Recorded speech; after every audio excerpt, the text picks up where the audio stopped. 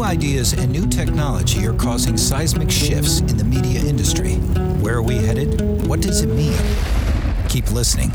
Media strategist Gabriella Mirabelli talks with the brightest minds in entertainment and business. Meet the innovators, the risk takers, and the disruptors on the front lines of change from Hollywood, Wall Street, Silicon Valley, and beyond. The future is coming to a screen near you. Are you ready? This is the Up Next podcast with Gabriella Mirabelli.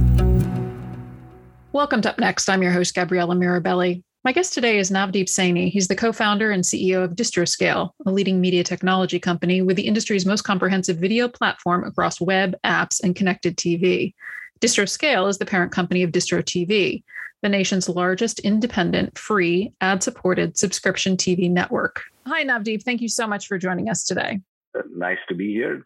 Thanks for having me. You launched Distro TV in 2019, and it has since become the nation's largest independent, free, ad-supported subscription TV or FAST platform with audiences in the US, the UK, and Canada. It streams more than 150 channels, including Bloomberg TV, Bloomberg Quick Take, and Us Weekly TV. At launch, who was your target consumer? Were you thinking of the platform as a Gen Pop destination or a bundle of niche audiences?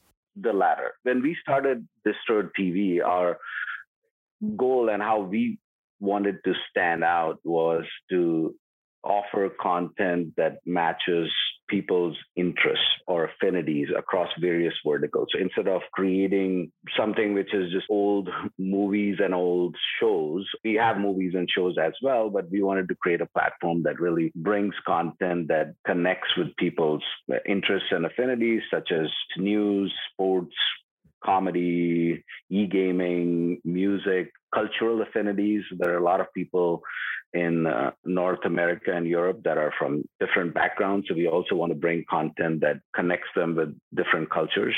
Yeah. Right. And so then, as we know, COVID sent everyone home in 2020 and really expanded the number of hours of content that people could consume, while also creating financial constraints that made a free ad-supported streaming service really appealing.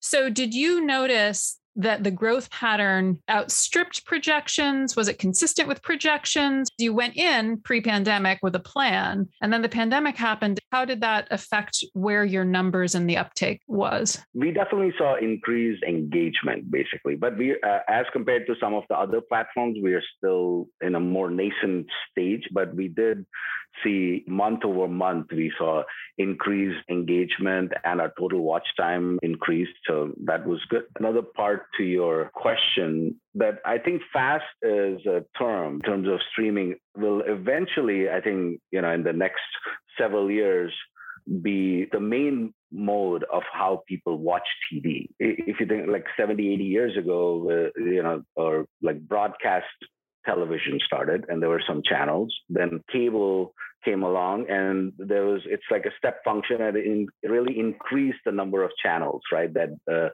consumers could watch. And now I feel like streaming essentially is going to be that next big step function, right? Even more channels will be created, and there'll be channels that really match people's interests. There will be general entertainment or GEC channels, as they're called, but there will be more niche channels as well. With broadcast, it was very clearly mass media directionally.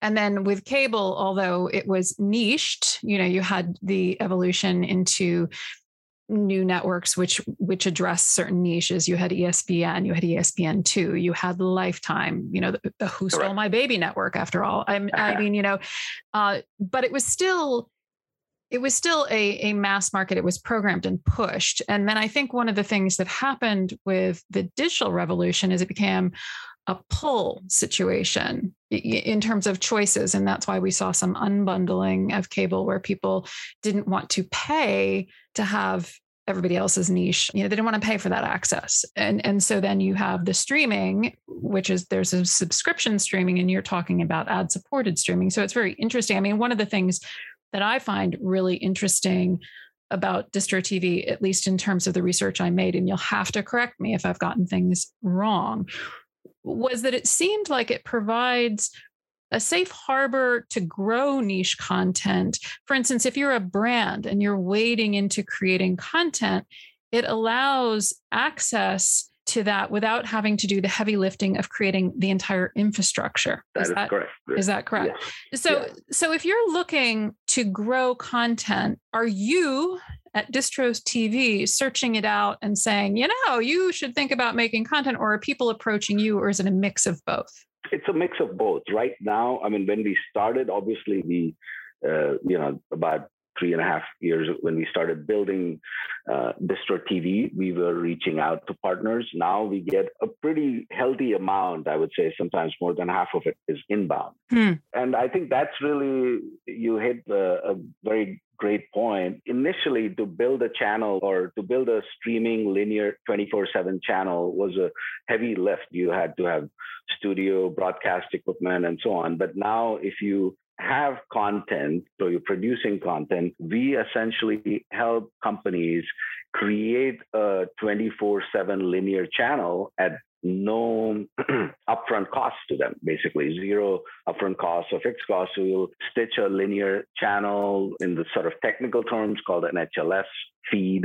We'll create that. We'll put in the ad breaks, ad markers, and we can run that channel. We run that channel on Distro TV, and we also tell them, hey, we are happy to even syndicate it. One of the things that you said it actually twice, which makes me curious, is the whole 24/7. If I'm a brand or I'm a subculture or an audience, and I have created some content and I'm thinking about creating content on a more ongoing basis, but I don't quite have enough to fill 24/7. Would I be able to find a home on your platform? In the old days, TV turned off at midnight. They played the national anthem, and then the signal thing came up, and cable then became 24/7.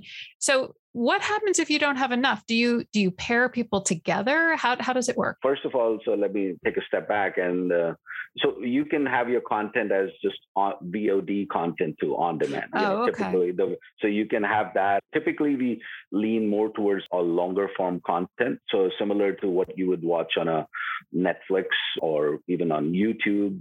So that you can have on demand videos, but even we can create a limited, channels that are on only from, let's say business hours or whatever, local TV has. Right. So if you're a financial services company and you want to have content but you really think it's only going to be interesting to people so that they can tune in during their lunch breaks or something and get the latest and greatest thought leadership from your company, you can do that. That is correct. That is correct. In my old life, my agency launched cable channels and put together upfront presentations and investor reels. So I'm really curious, do you manage the ad sales through Distro TV, or do the channels do it themselves? I mean, when I'm, who is the brand that goes to market to sell? Or do you not have upfronts? How does that work? We've tried to keep our platform and our approach pretty flexible. So the way we work is we go to the agencies and brands also, and we get advertising and share the revenue with our channel partners. But we tell them, hey, if you have a strong ad sales team, or if you have your own, we use the word demand, right? So if you have your own advertising demand, you can run that too. So we take a smaller piece. Basically, the way we run our business is we don't charge any fixed fees. So we just take a cut off the advertising revenue. So if we bring in, so the cut is a little bit bigger, and then if they bring in their demand, we take a smaller cut essentially. But we are open to our partners running their own demand, or if they so choose, we bring in our demand. Yeah. I see. Well, that's how the ad revenue works. How about building awareness? Who is the brand that go, that you obviously need to tell consumers about Distro TV writ large, but then within that you have this panoply of very distinct channels. So how does that happen? Who owns that? Who's responsible for that? So the overall platform, we are responsible for we market Distro TV as a platform, as a service to consumers. But at the same time, we also create promotional events with our channel partners, right? So if they have if there is a sporting event or e-gaming event, or if there is sort of a movie launches or show launches, we work with them to sort of co-promote the channels and events. So we definitely put budget towards that, and also marketing effort, but our channel partners do it as well. So because it's in everyone's interest to, of course, create awareness. Yes, of course. But I'm curious, because your brand is made up of these component parts, and if the brand proposition that you're going to market is that you meet that you're really hitting all the affinities deep, that you really are addressing these things. So if I'm a consumer, you're shooting where are you marketing? Are you marketing through social? Where are you finding that it's most effective for you to create brand awareness with these niche audiences, that you're not going for Gen Pop, you're actually going for a multiplicity of niches? Correct. So we use all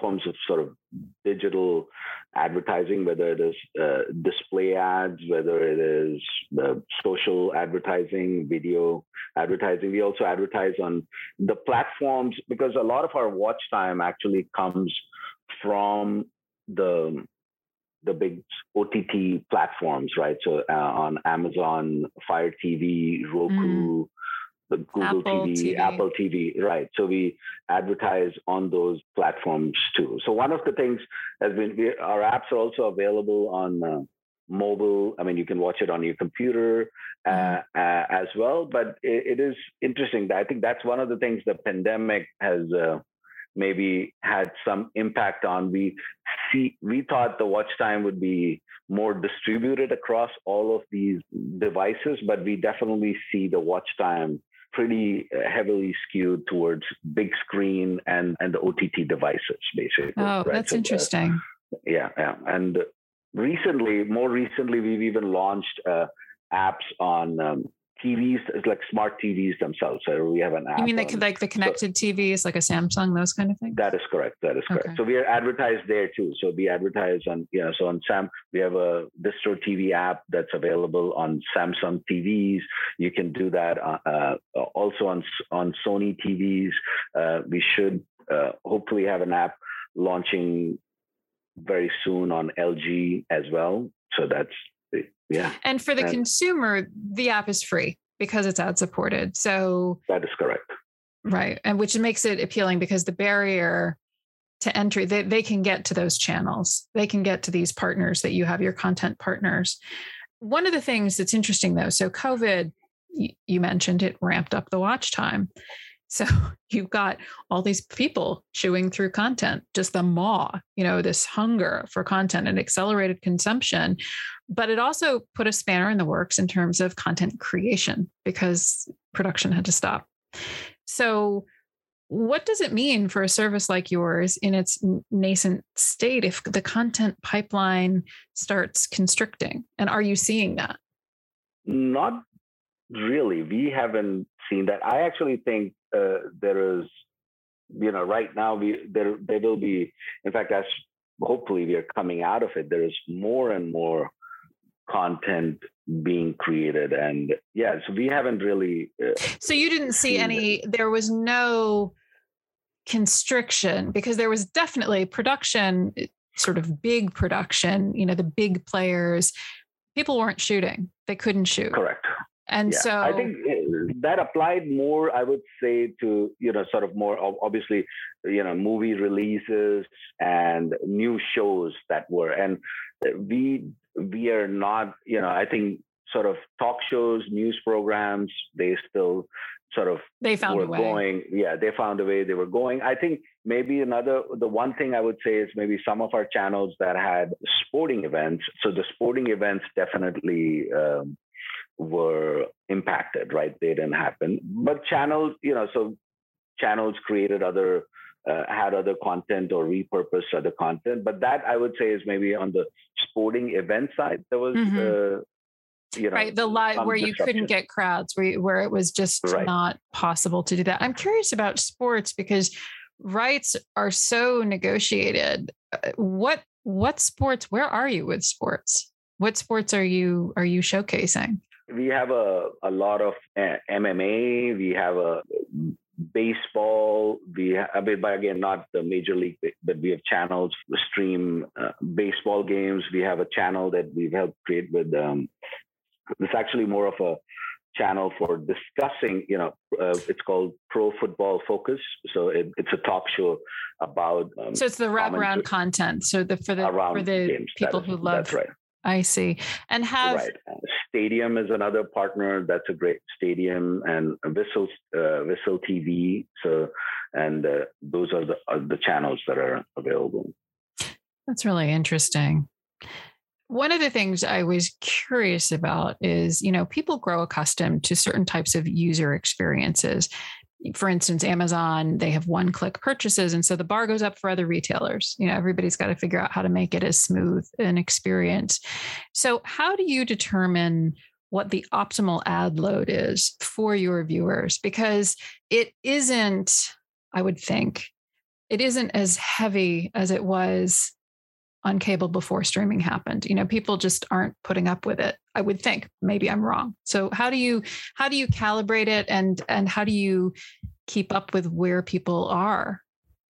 And that's a great question. So we want to keep it free for consumers, right? So in fact, we don't require any registration or we have no fee. So you download the app, you don't have to tell us who you are and you don't have to. So you're not collecting any data. You don't have any data on who they are? Yeah, we are very privacy friendly. So so that's one. We want it, and we want people to use it on any device wherever they are, and just download the app and start using it, right? So that's one thing. And on the second, even on the ad load, we try to be again very provide a seamless experience, and we are conscientious about that. So at maximum, it would be about 12 minutes in an hour. Typically ranges, I would say, from 6 to 12 minutes of ad load in an hour. So it's pretty, if you it's pretty look light. at it, yes, compared to network television, sometimes, which can be much higher, right? And sometimes more than twice that.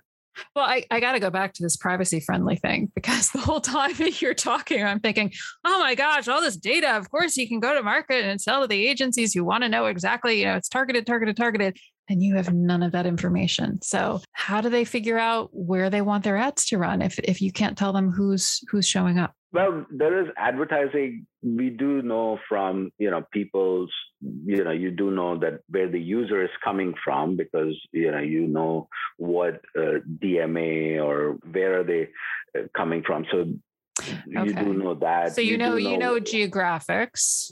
Right. And you don't know what channel, because the ad is, all the advertising is delivered real time. So you know what channels they're watching, right? So the channel. And so if an advertiser wants to target, I want to target people watching sports in region A versus region B, we can do all of that, right? So that is, but we are not building what I say is any kind of, we don't collect any kind of personally identifiable information about. This also lowers basically your tech lift in terms of all the privacy regulations like coming out of California or Europe. You don't have to worry about any of that because you don't have it. So it's like not a worry. That is correct. You saved yourself a headache. So yeah. Well, that was the intent, was to build a platform that, doesn't, I think we are sort of in an age whereas consumers are more aware of this, and companies also trying to create platforms that respect consumers' privacy also. Well, and it's a huge issue with younger generations. Young consumers are very aware of it. Definitely in terms of survey, we see that their awareness of their privacy. we're seeing consolidation among some of the big streaming platforms. And we're also seeing some players wade into ad-supported streaming space or creating hybrid offerings. How are you inoculating yourself from those? You carved out this space, but that if it's successful, that won't stop them from wading in. And they have such, they're huge. So how do you anticipate managing that? It's a good question. Actually, I have two perspectives on it. I think it will grow a lot. Typically, when you say streaming to people today, they think of it as subscription-based streaming, basically, right? So whether it's Netflix or HBO or Amazon Prime, but I think and that is the sort of the biggest part of streaming today. But I strongly believe that in the next sort of few years, 3 to 5 years, ad-supported streaming will be much, much bigger than subscription-supported streaming, right? So as a ecosystem. And so it's still getting started. And there will be probably a few, it won't be just 1 or 2 platforms. I think it will be maybe, anywhere from 8 to 12, maybe, 8 to 10 or 12 platforms that will be successful. And we want to be one of those. And there will be some of them will be bigger media companies who will either create or own some of those platforms. Yeah. So then I guess a question, and you don't have to answer it if you don't want. So there isn't you're not building for acquisition then? You're not looking ahead and saying, we're going to build this ecosystem of deep niche consumer awareness. And then because this consolidation is happening across the board, and yes, you have subscription streaming. And currently, I think PwC had a survey and like 62% of the time was on streaming subscriptions, 32% was on ad-supported ones. But it's sort of a silly survey because when people think streaming, to your point, what's available right now in streaming is mostly subscriptions, but people are only going to carry 1 or 2 subscriptions. They're not going to have lots and lots of subscriptions. So of course, you're going to have ad-supported material for the balance when people want to access content. But do you definitely are planning to be a player? You're not looking to position yourself for acquisition. Right. The way I look at it is, look, I mean, you never say never to anything.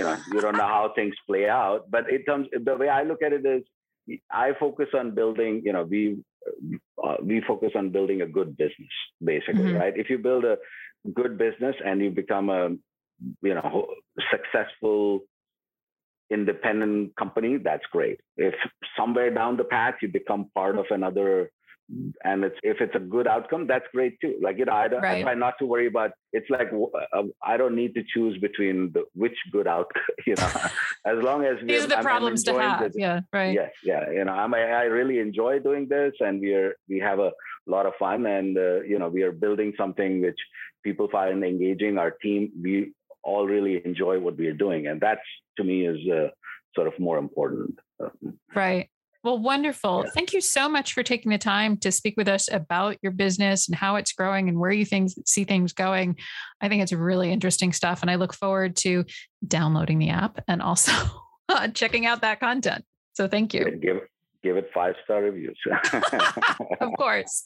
Thanks so much. Thank you. Bye-bye. We've reached the end of another episode of Up Next. I'd like to close by thanking my production team at Up Next, my friend Rob Knowlton, the voice artist who recorded our open, and of course, all of you, the members of our audience. Thank you. I'll be talking to you again next time right here on Up Next.